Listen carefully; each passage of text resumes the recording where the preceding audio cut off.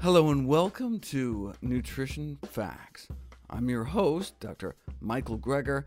Today we're going to explore smart nutrition choices based, naturally, on facts. Whenever there's a new drug or surgical procedure, you can be assured that you and your doctor will probably hear about it because there's a corporate budget driving its promotion. But what about advances in the field of nutrition? That's what this podcast is all about. Today we bring back the Nutrition Facts grab bag with the latest news on a whole variety of topics. First up, vitamin D supplements are put to the test for treating fibromyalgia. Here's the story.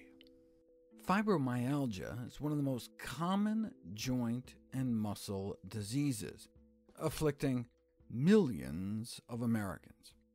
Characterized by widespread musculoskeletal pain and often accompanied by other symptoms such as fatigue.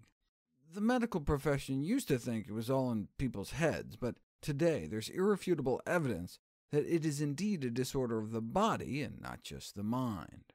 Back in 2003, an influential paper was published out of the Mayo Clinic, in which a shocking 93% of fibromyalgia-type patients were found to be vitamin D deficient, and so they concluded that all such patients are at high risk of severe vitamin D deficiency. But wait a second, said the skeptics. There was no control group. Where's the Mayo Clinic located? Minnesota. Maybe 90% of everyone in Minnesota is D deficient. When controlled studies were done, some did indeed find that those suffering from these kind of pain syndromes were significantly more likely to be D deficient, but other studies did not. Even if all the studies did, though, that doesn't mean that low vitamin D levels cause fibromyalgia. Maybe chronic widespread pain disorders like fibromyalgia cause low vitamin D. It's the sunshine vitamin after all, and fibromyalgia patients may not be running around outside as much as healthy controls. To know if vitamin D is contributing to the disease, you have to put it to the test. Studies found that the majority of those with pain syndromes and low D levels appeared to benefit from vitamin D supplementation, clinical improvement in up to 90% of patients. You can imagine how rife vitamin D deficiency is among Arab women in the Middle East. But these studies weren't controlled either. Maybe they would have gotten better on their own without the supplements, or maybe it was the placebo effect. There are many examples in the medical literature of treatments that looked great in uncontrolled trials, like hyperbaric oxygen therapy for multiple sclerosis, but when put to the test in randomized controlled trials, they failed miserably. And that's what seemed to happen in the first randomized controlled trial of vitamin D for a fibromyalgia-type syndrome in 2008. No significant difference in pain scores, though the study only lasted 3 months, and in that time researchers were only able to get vitamin D blood levels up to about 30. Unfortunately, no controlled study had ever been done pushing levels any higher until 2014. Fibromyalgia patients were given up to 2,400 units of D a day for 20 weeks, and so their D levels rose up to like 50. And then, once they stopped the vitamin D, levels came back down to match the placebo. And that was reflected in their pain scores. A significant drop in pain severity while they were on the D, and then back to baseline when they were off of it. The researchers concluded that this economical, in fact over-the-counter therapy, with a low side effect profile may well be considered in patients with fibromyalgia syndrome. In our next section, we do some math on white blood cell counts. Since white blood cell count is such a strong predictor of lifespan, what should we aim for, and how do we get there? A higher white blood cell count may be an important predictor for cardiovascular disease incidence and mortality, cancer mortality, all-cause mortality, a decline in lung function, So an important predictor for heart attacks, strokes, declining lung function, dying from cancer, and premature death in general. No surprise, as the number of white blood cells we have circulating in our bloodstream is a marker of systemic inflammation. Our body produces more white blood cells day to day in response to inflammatory insults. We've known about this link between higher white counts and heart attacks since the 70s, when we found that higher heart attack risk was associated with higher white blood cell counts, just like it was with higher cholesterol levels and higher blood pressures. Something that's been found in nearly every study done since then. Decades of studies involving hundreds of thousands of patients showing dramatically higher mortality rates in those with higher white counts. But why? Why does white blood cell count predict mortality? Maybe because it's a marker of inflammation and oxidation in our body. In fact, maybe even a biomarker for how fast we're aging. But it may be more than just an indicator of inflammation, but an active player, contributing directly to disease via a variety of mechanisms, including the actual obstruction of blood flow. The average diameter of white blood cells is like 7.5 micrometers, whereas our tiniest vessels are only like 5 micrometers wide. So the white blood cell has to squish down into like a sausage shape to squeeze through. And when there's inflammation present, these cells can get sticky. Whether white count is just a marker of inflammation or an active participant, it's better to be on the low side. How can we reduce the level of inflammation in our body? Staying away from even secondhand smoke can help drop your white count about 0.5 point. Those that exercise also appear to have an advantage, but you don't know if it's cause and effect unless you put it to the test. 2 months of Zumba classes, just 1 or 2 hours a week, led to about a 1.5-point drop in white count. In fact, maybe that's one of the reasons exercise is so protective. But is that just because they lost weight? Fitness and fatness appear to both play a role. More than half, 51.5% of obese persons with low fitness, have white counts above 6.6. But those who are more fit or who have less fat are less likely to be up that high. Of course, that could just be because exercisers and leaner individuals are eating healthier, eating less inflammatory diets. How do we know excess body fat itself increases inflammation, increases the white count? You'd have to find some way to get people to lose weight without changing their diet or exercise. How is that possible? Liposuction. If you suck about 1 quart of fat out of people, you can significantly drop their white count by about 1 point. So maybe this should get us to rethink the so-called normal reference range for white blood cell count. Maybe we should revise it downward like we've done for cholesterol and triglycerides. Up until now, we've just based normal values on people that might be harboring significant background inflammatory disease. If you just restrict it to those with normal C-reactive protein, another indicator of inflammation, then instead of normal being 4.5 to 10, maybe we should instead revise it closer to 3 to 9. Okay, but where did the healthiest populations fall? Those not suffering from the ravages of chronic inflammatory diseases like heart disease and common cancers. Populations eating diets centered around whole plant foods average about 5, whereas in the U.S. at the time was closer to 7 or 8. The reason we know it's not genetic is if you take those living on traditional rural African diets, who are down around 4 or 5, and move them to Britain, they end up closer to 6, 7, or 8. Ironically, the researchers thought this was a good thing, referring to the lower white counts on the uncivilized diet as neutropenic, meaning too few white blood cells. They noted that during an infection or pregnancy, where you really do need more white cells, the white count came right up to wherever necessary. So bone marrow of those eating traditional plant-based diets had the capacity to create as many white cells as needed, but suffers from understimulation. They're just not smoking enough cigarettes and eating as many inflammatory foods.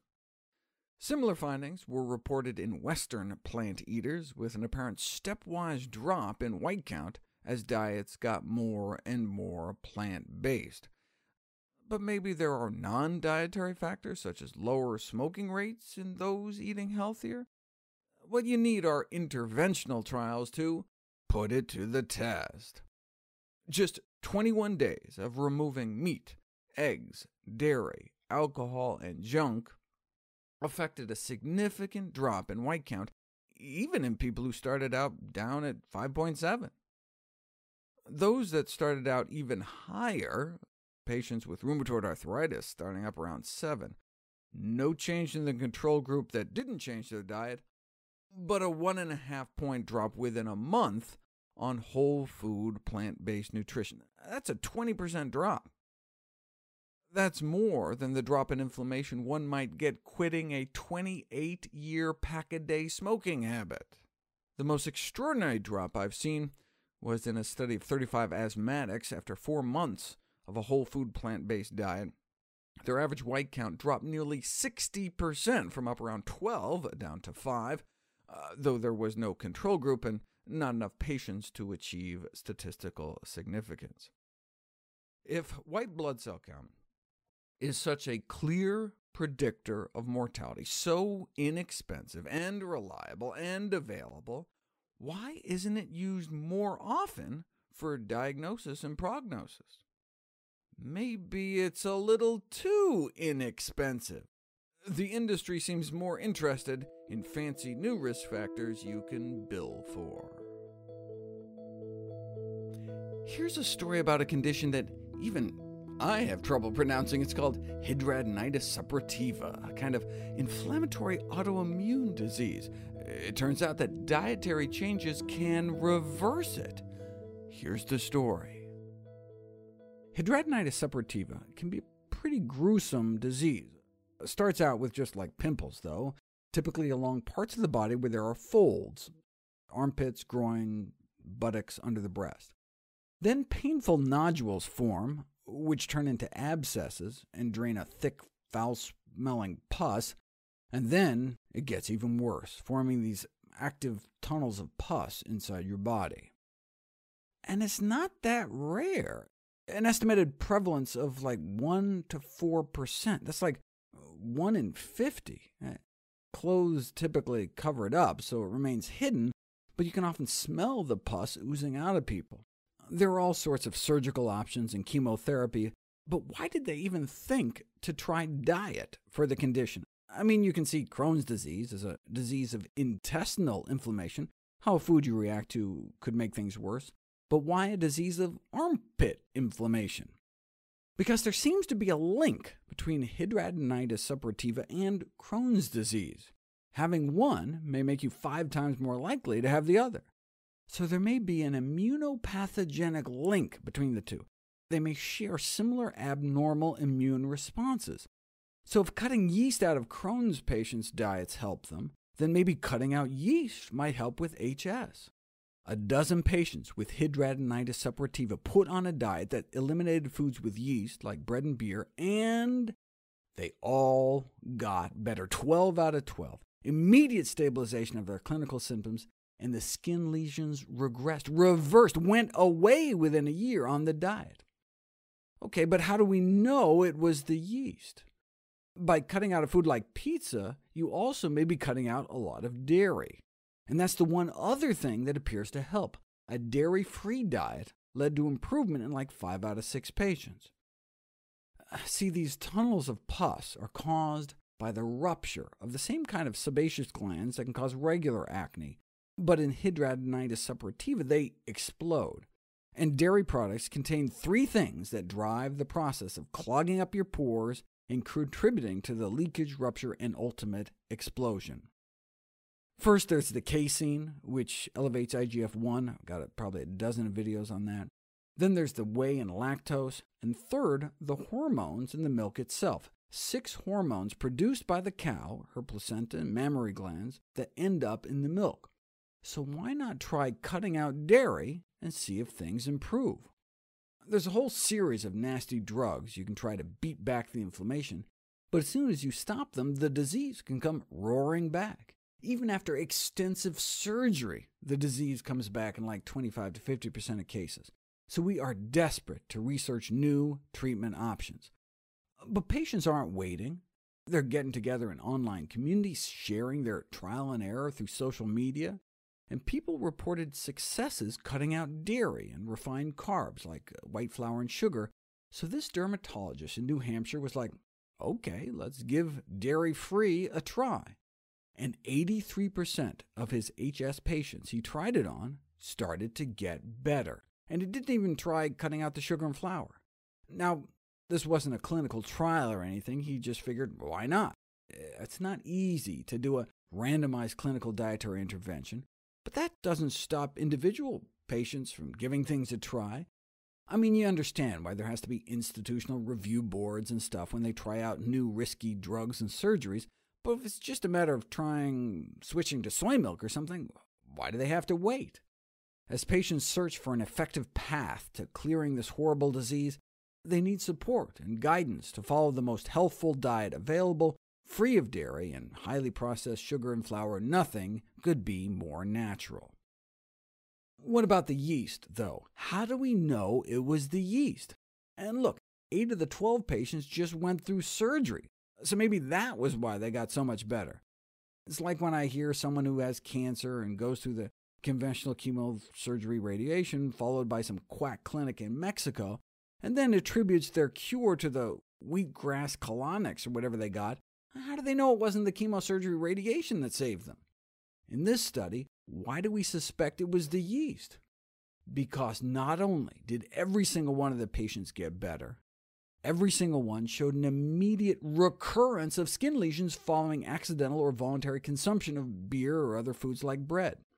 So not only did the elimination of yeast result in rapid stabilization and complete regression of the lesions within a year, but in every single case, take a little brewer's yeast or something, and within 24 to 48 hours, bam, symptoms are back. So that's why the researchers concluded that a simple exclusion diet could promote the resolution of the skin lesions involved in this disabling and perhaps actually not so rare disease. What was the response in the medical community to this remarkable landmark study? Why was there no mention of informed consent and ethics committee approval?